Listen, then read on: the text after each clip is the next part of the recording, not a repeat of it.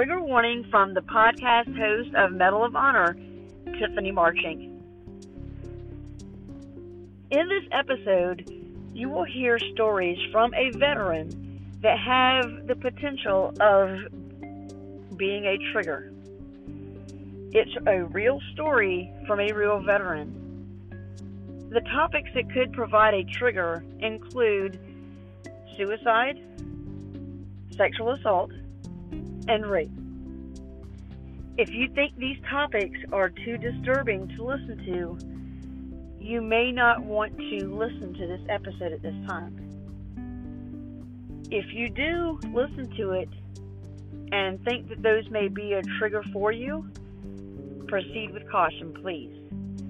I hope you enjoy listening to this episode, as it is a great story. If you are struggling with thoughts of suicide, I ask that you contact an emergency service, 911, your local police and hospital. If you're a veteran, do not hesitate to contact the Veteran Crisis Line. If you have experienced any type of sexual assault, rape, domestic violence, please contact the appropriate authorities in your area. Thank you for listening and have a great day. Is that something that you found that you overcame, that fear of guns? Because, I mean, in the military, that is like every branch, that's something that you learn to do in basic training. Mm-hmm. Is that so? How did you overcome that obstacle? I start thinking of the bigger picture, like, okay, the reason why I'm holding this gun is to defend my country. So when I took that oath of enlistment and I read and I listened to him, I was like, okay, this is what I'm doing. I'm defending my country so my family can have a better life. And so we can fight for the rights over here. So that changed my whole mindset when it came to guns, because I understood the big picture. So welcome. Okay, I'm your country girl who likes to line dance. And so I'm from Garland, Texas, which is the little countryside outside of Dallas. That's where you grew up. Why did you join the military? Is that something that you've known that you were always going to do? So I had dealt with some issues in the military, at home, and I was like, I need to get away. So I had dealt with, boom. Okay, I got it. I'm Lakeisha Houston. I am from Garland, Texas. I have been in the military for 19 years. I started out as a security forces, which is basically MP, a cop. And then in 2012, I transitioned over to a recruiter. So now I am a recruiter supervisor, Central Texas. And I go out and I, speak to kids and things like that. The reason why I wanted to join the military was because I was running from a lot of issues at home, to be honest. And I was always told, I got bullied in school. I was told that I was going to be a teen mom like my mother. I was drinking, I was partying because I was bullied and didn't know how to get out of that situation. So I was like, oh, let me look into the military. And initially I didn't want to go because I was like, oh, I'm going to die. That's the first thing I thought in my head. And I signed up right before 9/11, like a few days before 9/11. So I flipped out when I saw that on the screen. But I wanted to do something better with myself. I was always told the Air Force is so female friendly and, you get treated better. So that's why I wanted to go in. Plus, the planes I thought was pretty cool. So that was kind of like the reason I want to go in, just to make a difference in my life. Well, let me ask you this with that. You're wanting to join the Air Force to get away from what people have said you were going to turn into. Mm-hmm. When 9/11 happened, did you find yourself kind of contemplating and saying, let me rethink this? So is this really the route that I want to go? I did, because I didn't, in my mind, I'm thinking, just the military is a scapegoat. I didn't think of it as like, oh man, we're going to go to war, because my recruiter unfortunately told me women don't go to war. You don't go downrange, which is a bunch of crock because I ended up going downrange 2 times. So, so I was like, okay, well, he told me I wasn't going to go, so I'm going to continue going. And what's so weird, I was on a buddy program with a friend of mine and she backed out. And we were both under a medical contract. So we both had medical jobs. And when she backed out, that transitioned to my job to just open, so they can just put me in any job they wanted to. And that's what they did. And I ended up being a cop.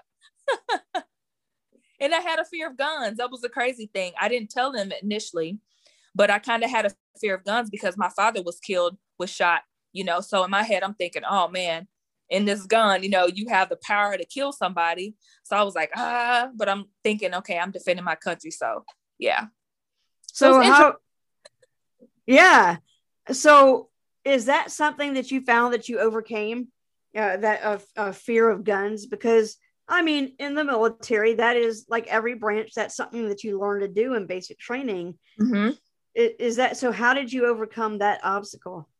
I start thinking of the bigger picture, like, okay, the reason why I'm holding this gun is to defend my country. So when I took that oath of enlistment and I read and I listened to him, I was like, okay, this is what I'm doing. I'm defending my country so my family can have a better life. And so we can fight for the rights over here. So that changed my whole mindset when it came to guns. Because I understood the big picture. So that's what changed it up for me. But I mean, well, yeah, but it's crazy because most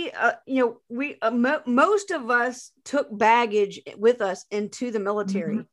And yep. Just because now I can shoot and qualify on a weapon doesn't mean that I don't still have this thing lingering on about, okay, well, this was used to kill my father.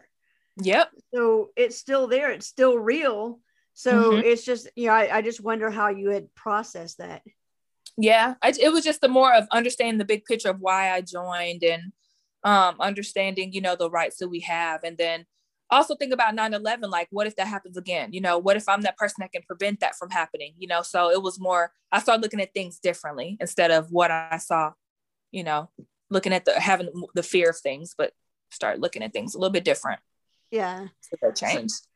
So you come into the military, you do your basic training, you do your job training, your tech school. See, I can speak a little bit of Air Force lingo. There you go. And you did not get an MOS, you got an AFSC, because that's what you all do. Yeah. Okay, I'm done with my Air Force lingo. But so you go to basic training, you go to your tech school, and then you go to your first duty station. Like, so what all? Whoa. So I get to my first duty station. While I was there, I met a awesome guy, who welcomed me with open arms and was like, hey, welcome to the base. And we had talked a lot, and we both had Ford F-150s, and we used to try to race each other. But what shook me was I went and released him to go eat for lunch, and I'm a cop. And so I'm watching the F-16s and I'm on the flight line. And after I released him to go to lunch, he was telling me some things that were going on in his life. And next thing you know, I hear screaming on the phone call saying, there's blood coming out the tower. And this is out of the tower that he was at. And so I haven't even been in the Air Force 6 months when this happened. So probably 60 days. So I get there and I'm looking, I see blood pouring out, and I see his head back. And one of the closest guy friend I had there, the person I thought I could trust, committed suicide. So that was within that first time. Also, previous to that, I was sexually assaulted. And at that moment, I didn't really understand the effects of it, because when it happened, I went outside his office, the male's office, and he was a leader of mine. Went outside his office, and there was a girl that was walking by, and she was taking out trash. And she basically told me, he touched you, didn't he? And I'm like, what? She's like, he touched you. And I didn't say anything. And she said, if you say something, you're going to do what I do. You're going to be out here picking up rocks. You're going to be out here mowing the lawn, and you're going to be out here. You're going to get kicked out and go straight home. So she was like, I advise you not to say anything. So I carried that sexual assault with me for a long time. The bad part about it is that as a cop, everybody knew this guy had a reputation of touching women in the past. So that bothered me even more, because it was like a joke, like, oh, he's nasty. And I'm like, is that the norm? Like, this guy's nasty. Y'all are okay with the sexual assault? But yeah, I just kind of like took it off. Like, whatever, I guess it happens to the best of us. Let's go shake it off. And then later it affected me by me drinking, partying, and then later on try to commit suicide, probably almost 10, 11 years after that, when it really got to me. Okay, so that's just too much of a cliffhanger right there. And that's like, wait, hold on. I mean, you breeze over that like it was just nothing. So everybody's telling you, you know what, don't say anything, just let it go, because you know it's gonna do you more harm than good if you say anything. What got you? I mean, because I just know the emotional roller coaster it is after experiencing something like that. Yeah. How did you cope for that such a long time? And then what was the like icing on the cake that made you say, you know what, I'm saying something, I can't bury this anymore? So how I cope was through alcohol. I was drinking, I was partying because I had got orders to go overseas. They knew something was wrong with me mentally. Like, they knew I was off. My command did. So I went overseas, and, you know, there you have liquor and you can drink. So I just partied my life away. And during that time, I ended up getting married, which was another issue. And that was the domestic abuse, relationship. I almost got killed. He almost killed me. And then I'm giving birth to my son, and I didn't care at that moment that I was a mother. Like, I sent him to my parents' house and let them watch him. And I just started drinking and partying, didn't care, because I didn't care how I was affecting anybody else. All I care was I need to drink just not to think about it. I need a party just to get my head away from it or whatever. So my coping was drinking. I think finally when I realized that something was wrong and that I need to get help was right after my sister had died in 2009. She was murdered. I think that's when it hit me, because when she died, everything came out. The sexual assault came out, the depression, the bullying, everything came out at once. And when it hits you all at once, it's a different feeling, to the point where you're just like, I don't care. I don't care if I live or die. I don't care if my son has a mother. He'll be better off without me. Like, I didn't care. And the only way I dealt with that was when somebody pulled me aside who was in my leadership, and he was a male, which scared me because I had trauma because of dealing with men. But he pulled me aside and talked to me. And I think that right there was the change for me, because he understood, and he actually tried to understand what was going on. He actually told me, hey, you need help without threatening my career. So when somebody says, hey, I can get you help without you losing, yourself or losing your career, then that was what changed me. And somebody just caring, so that's what really changed me.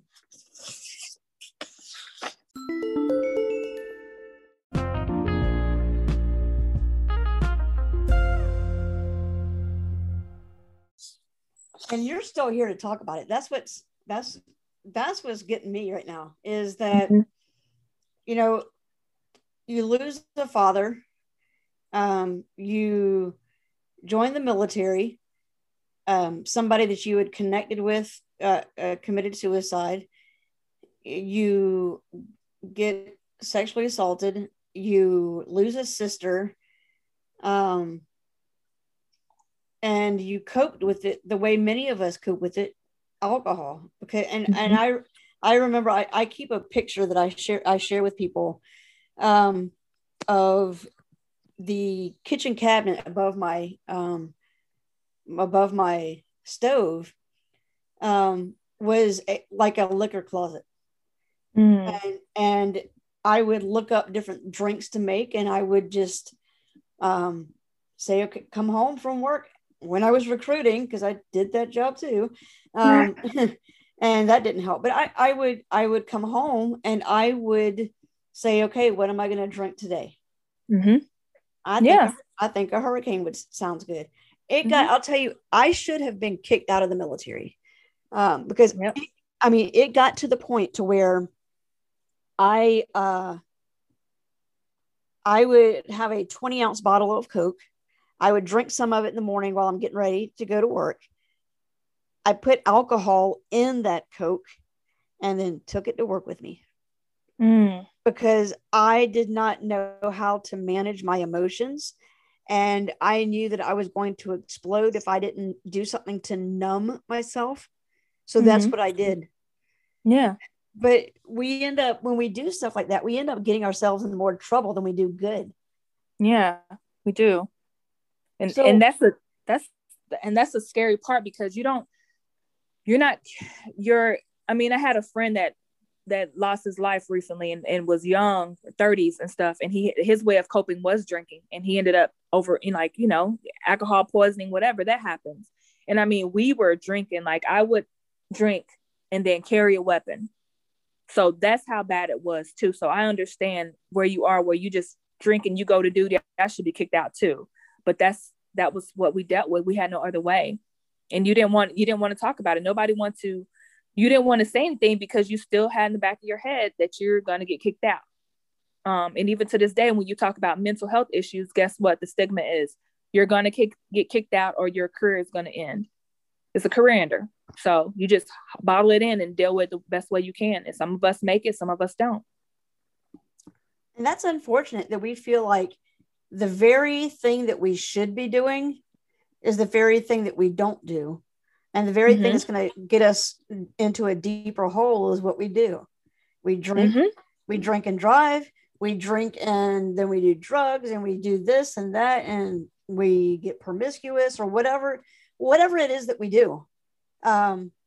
We damage ourselves even more because we don't know how to get the help that we want, we need, or we know about it, but we just kind of push it aside for whatever reason. And that's what we just screw ourselves over doing stuff like that. That's so true. So my question for you is, when you finally said, okay, enough is enough, I can't drink anymore, I need some help, what did that process look like for you? Man, that process, I'm gonna be honest with you, active duty psychologists and therapists suck. I'm going to be 100% blunt. I had to go out of my way to get the therapy I needed. Whether I reached for maybe a minister, maybe I reached for somebody out of military one source, which that was horrible too. It was a lot of, because I wanted to live, it was a lot of work on my part. So even though I couldn't get people to help me, I found ways to help myself. And that was talking to other women who had MST or suicidal ideations or anything. Like, I talked to a variety of people. And I think the people who went through the same struggle as me were the ones that helped me more than anything. So that was how it was. It was me writing journals, reading how to help my mind, change my mindset, and just having that power and hope that I can get through this and that I just want to live. And I think that's what helped me and pushed me. But I cannot sit up here and say that, and that male who helped me, but I cannot sit up here and say that there's a therapist that helped me, because they really haven't. And still to this day, I have to call and find a therapist, because TRICARE won't take them, or the therapist doesn't answer her phone when I need her.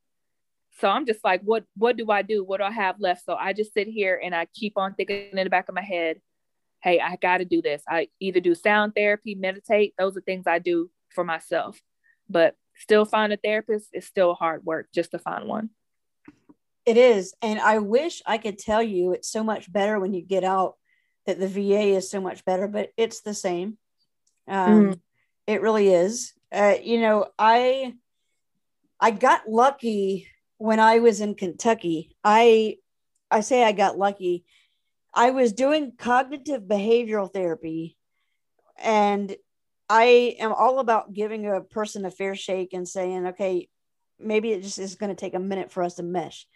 But 8 months later, I felt no better than I did 8 months previous to starting with this person. So I said, hey, look, wow, this isn't working.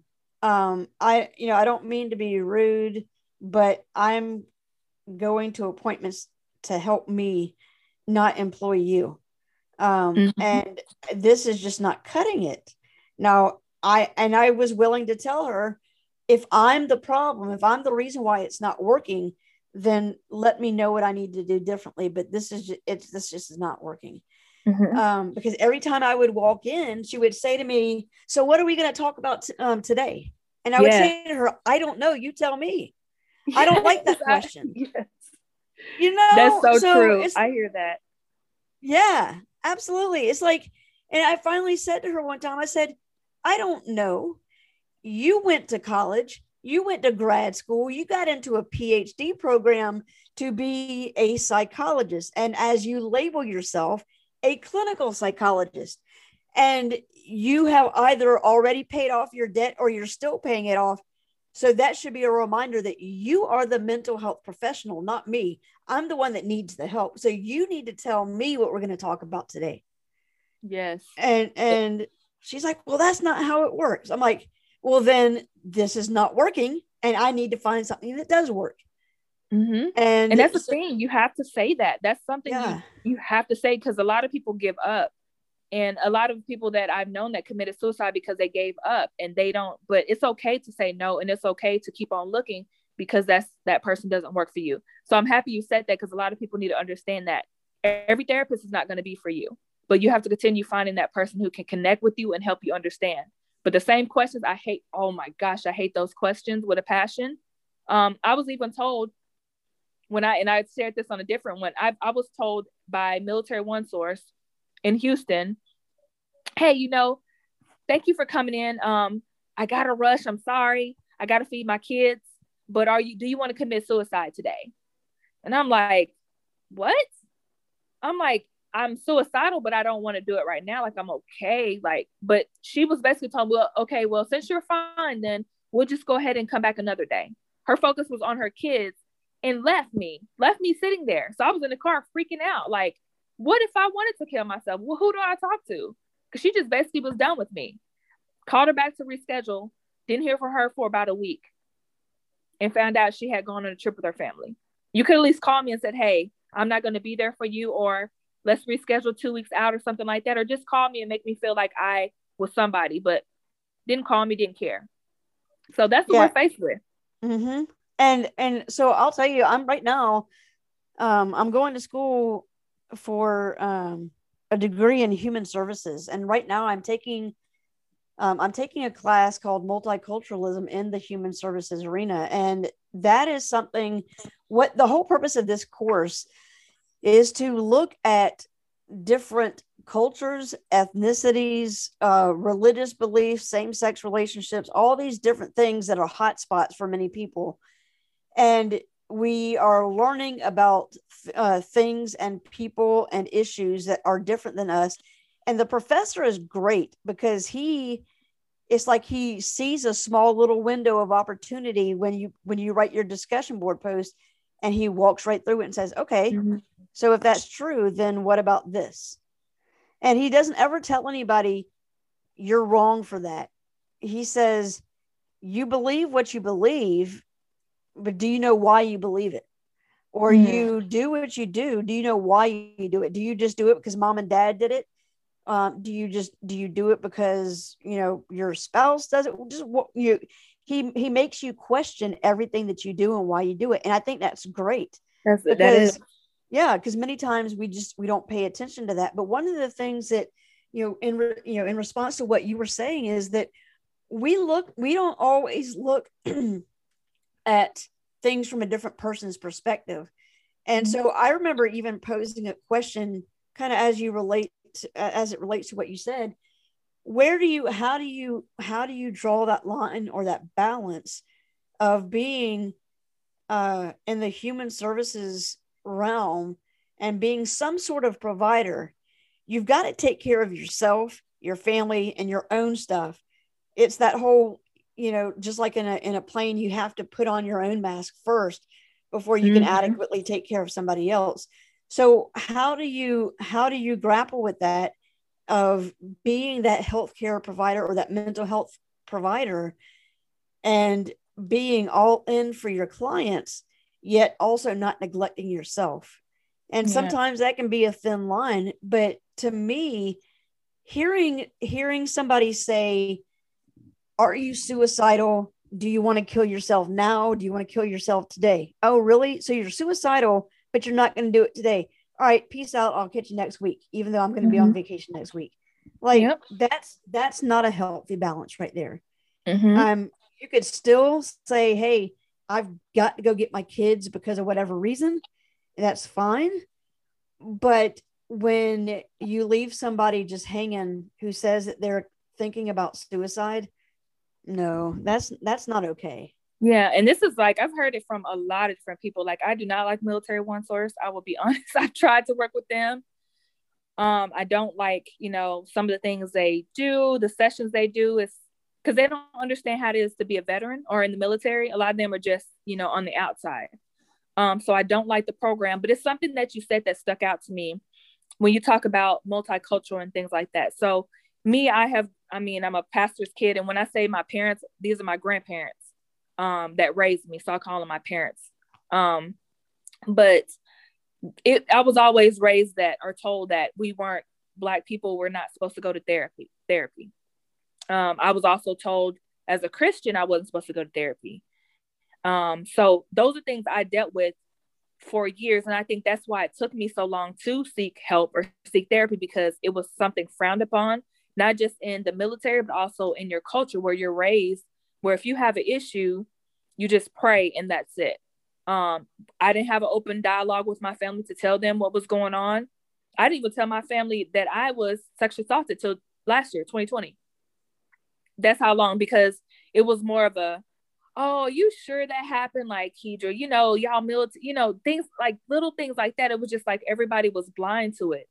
And it was more of like, the military, they don't do that type of deal. And I'm like, what? Let's look at stats. Like, let's look at statistics. It happened. So it was crazy. It was crazy. So trying to let them know, like, hey, it's okay if I go to therapy. That helped. Even telling them I was suicidal, like that. There's no Black people don't commit suicide. Like, that is how ignorant it was in my home. So that lets you know it's a lot of stigmas we have to change when it comes to different, when it comes to mental health in different races, religion. Like, that's something that needs to be talked about, and that's something I've been trying to talk about as well. So I'm happy you brought that up.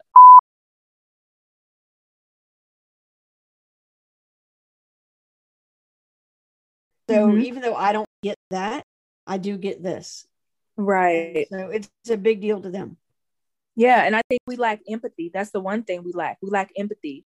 And some people relate that to sympathy. It's not the same thing. So I think a lot of leaders and that's something that should be kind of taught to us. Look at other people's lenses. Like, we talk about that in leadership courses that I've been through and everything, but I honestly think that needs to be taught as people are entering the military. Like, hey, you're going to meet people of different backgrounds. You're going to meet these type of people. So even though they may not agree with you, just learn and try to understand where they're coming from. So that's something real big. We need to learn empathy as people in general. And we lack that a lot. What are you talking about? I don't know what you're talking about. Hey, I didn't have it. I'm not gonna lie to you. I didn't have it because before my friend committed suicide, and I had another friend committed suicide in middle school. In my head, I was like, "Oh, they're weak. Oh, they're people who commit suicide. People who are depressed are weak." Not understanding I was depressed, and not understanding that years later that I would be that suicidal person with a gun in my head. You know what I mean? So that's when after that happened, that's when I started gaining empathy. Like, wow, now I understand. Like you said, that person's situation may be different from how I look at things, but still it's important to them. So let me be there for them. Let me be that shoulder for them. You just said that for you with suicide, you found yourself in a place where you had a gun to your head, not by somebody else, but you buy it in your own hand. Correct. Talk about that a little bit. How you got to that point of, yep, this is it, I'm done, to not following through with it. Yeah. So, this was a time where, this is after my sister had passed, and this is when I was going through that depression state, and I was dating a guy who ended up being my husband, my ex-husband, but I was dating him at the time. And so I used to see him with a gun, like he had a gun in his place. And then it was bad. I used to vision myself with a bullet to my head, like with a bullet hole in my head. like, man, it would be so good just to get that done and just release some of this that's going on. So I used to actually visualize myself killing myself at that moment. And what I did was, one day he was in the restroom and I said, I'm going to do this quick and he's not going to notice. And so I went and grabbed his gun. I went and hid. I kind of hid off to the corner of the kitchen or whatever. And I had the gun to my head. And I took a deep breath and my finger was in there where I was about to pull the trigger. It was right there at the hole in the trigger guard, whatever. So my hand was right there. And as soon as I was squeezing it, he jumped me. Don't even know. I didn't even think he was out the shower. I didn't even know. I didn't even hear him. But he pushed me and it didn't happen. And I was like, why did you do that? Like, I wanted this to end. But I knew at that moment that it wasn't meant for me to do it. I knew there was more to it because the way he got out of there and not even hearing him, it just happened so fast. I knew I wasn't meant to go. Even though I still thought about it and wanted to do it again. A day later, I tried to commit suicide again. But I couldn't find the gun. So I think it was just at that point where everything came down. Again, my sister's murder, the MST, everything had just like was all in just there, was just coming down to me at once. And then once I did that, that's when the leader sat down and talked to me. He was like, I'm more the perky person. I like to run around and be goofy. And for about a couple weeks, I wasn't that anymore. I was, people would speak to me and I would just wave. I would put my head down, just didn't care. And that's when I knew, after talking to him, I was like, okay, there's something more for me. And he hit. It was something inside me that he spoke to. And then I was like, I can't do this anymore. I got to live. So. Is that when you started to go get counseling and therapy? Yeah. So after talking to him, I sought out a counselor and more like a Christian counselor. It went well. And I also found things within myself that I could do. So it was working out, because at that time I wasn't working out. I was again drinking again. So I started figuring out, like, when you have that hope, this is what everybody needs to remember. When you have that hope that you want to live, you're going to fight for it. You're going to fight for your life. So I started researching and reading books on how can I affect what affects my mental health? What can I do to be stronger? And my ex-husband, he helped me out a lot in some of those areas as well, to make me feel like, it's not worth it. And then I ended up getting pregnant. And then that right there really changed my mindset, because even though my oldest son wasn't there, my youngest one, he came at the moment that I needed him to come. And it was like, wow, I have another boy that looks up to me. And it just made me enjoy motherhood. It made me enjoy life. It made me enjoy everything. So I think that right there, on top of me seeking help, just made me better. That's awesome. So I get it. So now, I would say, kind of now looking at the present time, you said something earlier about going, traveling around and doing these workouts, and sharing your MST story, and how they're kind of related to each other. Can you talk about what that is that you're doing nowadays, and what physical health or physical workouts have to do with your mental health? So what I noticed is, so I started this thing called the Fit Tour. And the Fit Tour is basically where I go around to different gyms and we work out and we talk about how can we inspire each other or people that we work with, to be fit, mind, body, and spirit. That's how I think. I don't think fitness just goes off of your body, but it always does something to your brain. So when we work out, it gives you like these endorphins, like you're just excited. Like it puts you in a better mood. And I know a lot of people can see that when they work out, it helps with your mood and you're not thinking about the issue going on right now. And I think if I didn't get into health and working out more and meditation and stuff like that, I would probably be dead, because, contemplating suicide, it keeps on, it reoccurs. But as soon as I start working out and putting more work into my spirituality and into getting fit, that changed everything. And it made me feel better. So I really think there are a lot of studies out there that says if you work out 30 minutes a day, maybe a brisk walk for 5 days a week, that will help your mental health.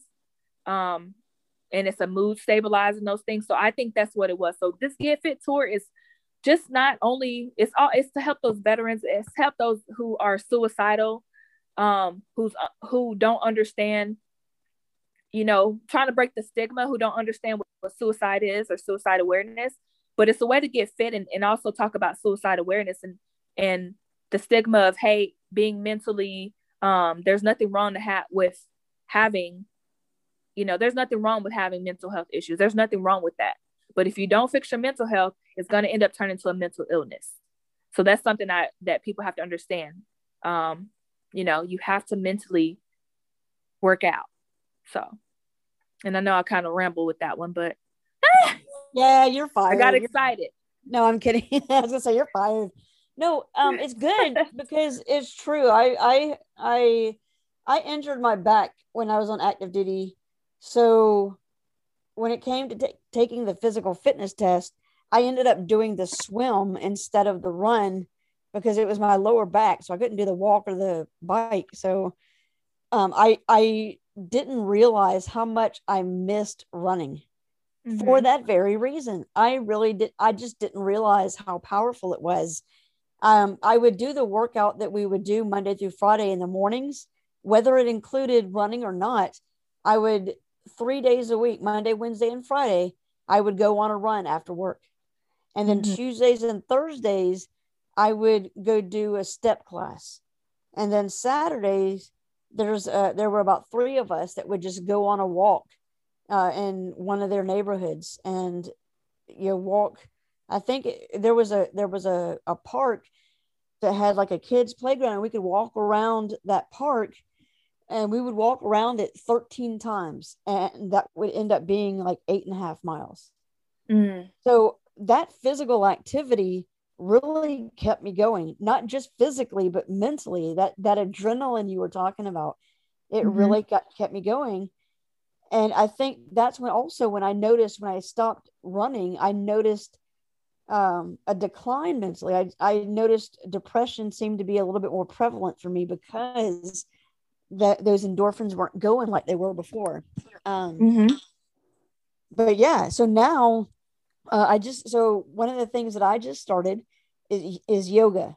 Now, yoga, so I have an app on my phone. This is kind of funny, but it's very true.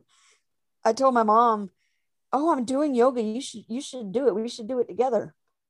And she said, "I can't do that." And I said, "Why not?" She said, "Because I have back problems." And I looked at her and I'm like, you realize who you're talking to, right? Because remember, I've got back problems too. And so she's like, "Well, but I had back surgery. You didn't." I'm like, "Still have back issues. What's your next thing?" She's like, "I got problems with my hips and my knees." I'm like, "Well, you know what? Those knees are not yours. They're because she had a total knee replacement on both of her knees." I said, "Those knees are not your own anyway." I said, "So quit using these excuses." And she's like, "Well, I'm just not in shape." I said, "What? Mom, look at me. I mean, I'm in a shape, all right, but it's not the ideal shape that I'm supposed to be in." And so, just being real. And so one of the things I told her is I'm not in shape, but I still do it because when I finished that either 8-minute, 10-minute or 20-minute, however long it is of a yoga session, when I finish it, I've noticed 3 things. One, my balance is awful. And I realize my ability to stretch and my flexibility is awful. Yeah. So I learned those 2 things, but they're not going to get any better if I stop doing yoga. Correct. And the third thing that I realized is while I'm not any better at my flexibility or my balance, I feel better after doing it.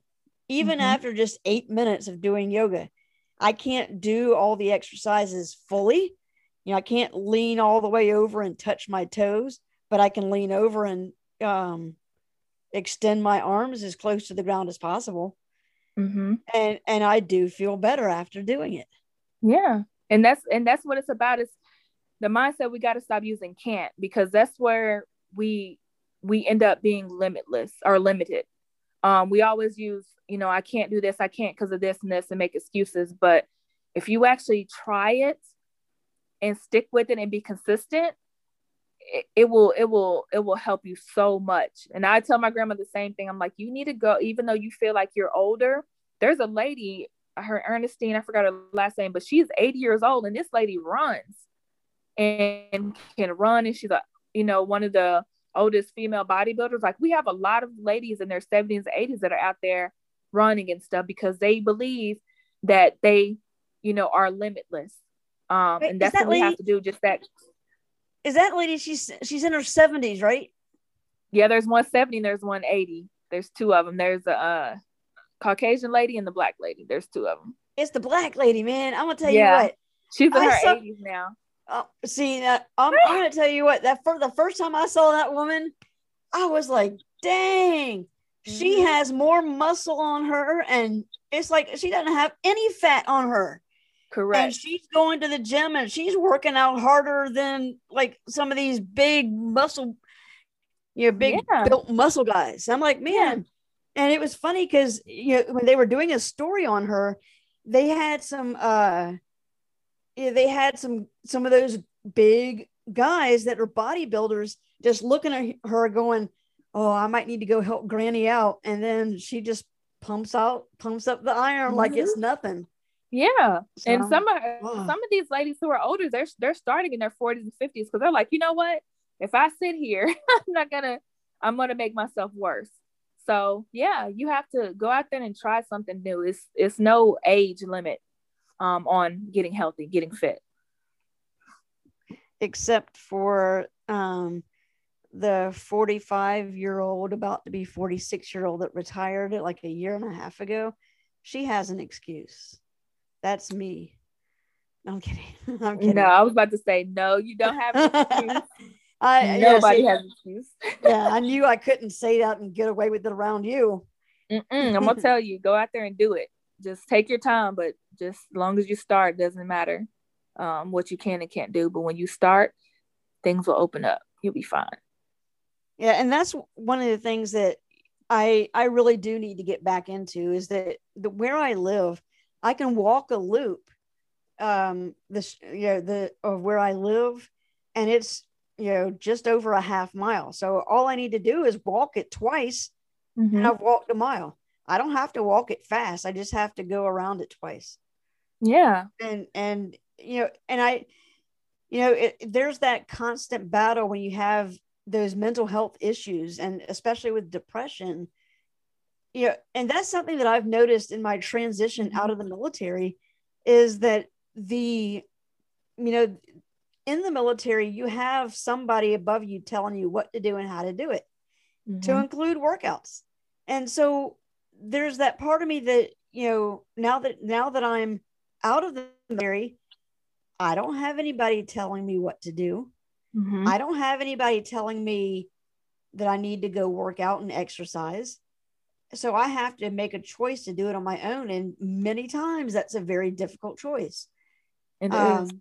But I really have to find that piece of motivation to do it and say, hey, if for no other reason, especially in light of depression, if for no other reason, today I need to go and walk, even if I just walk one lap around the neighborhood, I need to walk one lap, come home, take a shower, get dressed, and I've accomplished something.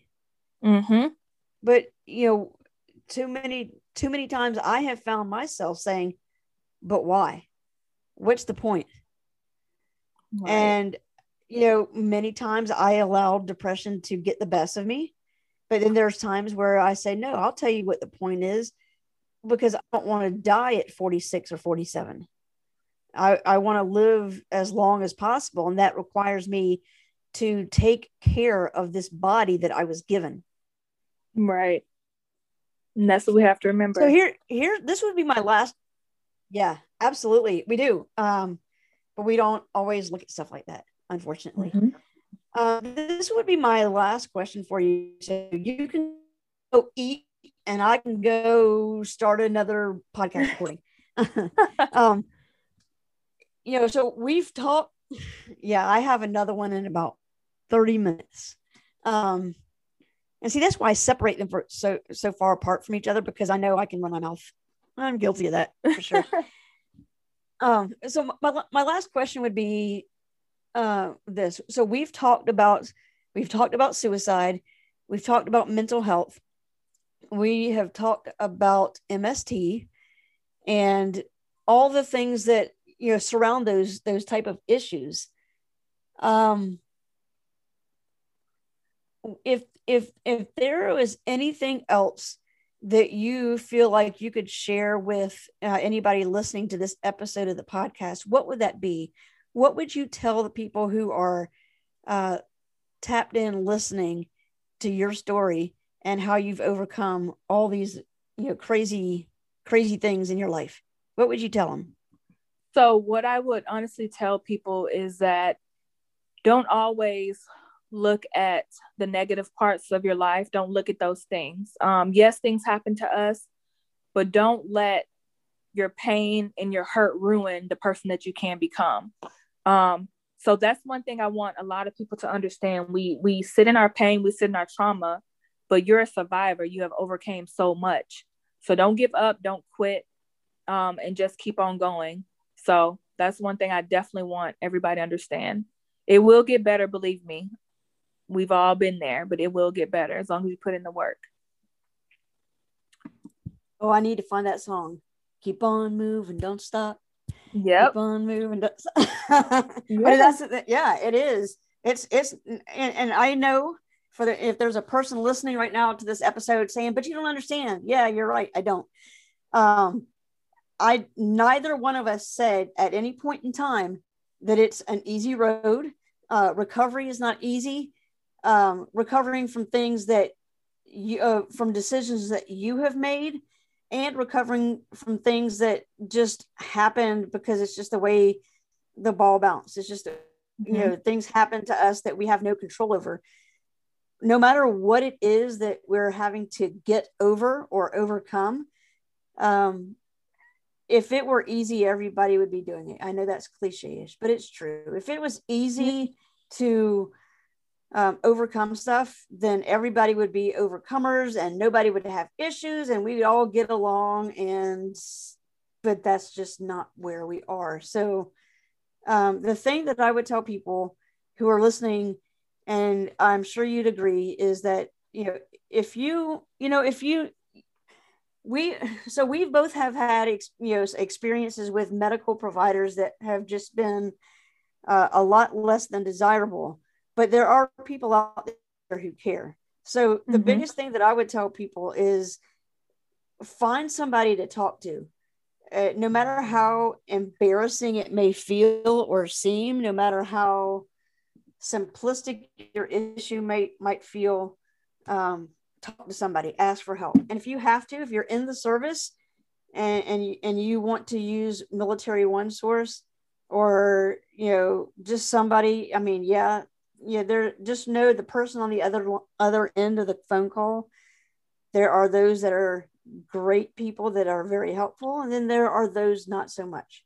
For veterans who are connected to the VA, there's the crisis line. Talk to a neighbor, talk to a friend, talk to a family member, whoever. Find somebody that you can talk to, because sometimes that's all we need is just somebody that we can vent to and get it out to. Don't be embarrassed. It's okay. Yeah, I know for me that was a big thing too, especially with my MST, is having that shame and that guilt, because in the military, as an enlisted person, as an NCO, it's always that I make stuff happen because that's what NCOs do, and nothing happens to me because as an NCO, I don't let anything happen to me. But guess what? It did happen. I experienced an MST, and I'm not the only one. So things happen that are out of our control, and it's okay to ask for help. There's nothing wrong with asking for help or seeking out help, because your life, your life is worth living. It's just a matter of finding, what that thing is that you can hold on to and say, this is my purpose. Mm-hmm. Thank you. Have a nice day.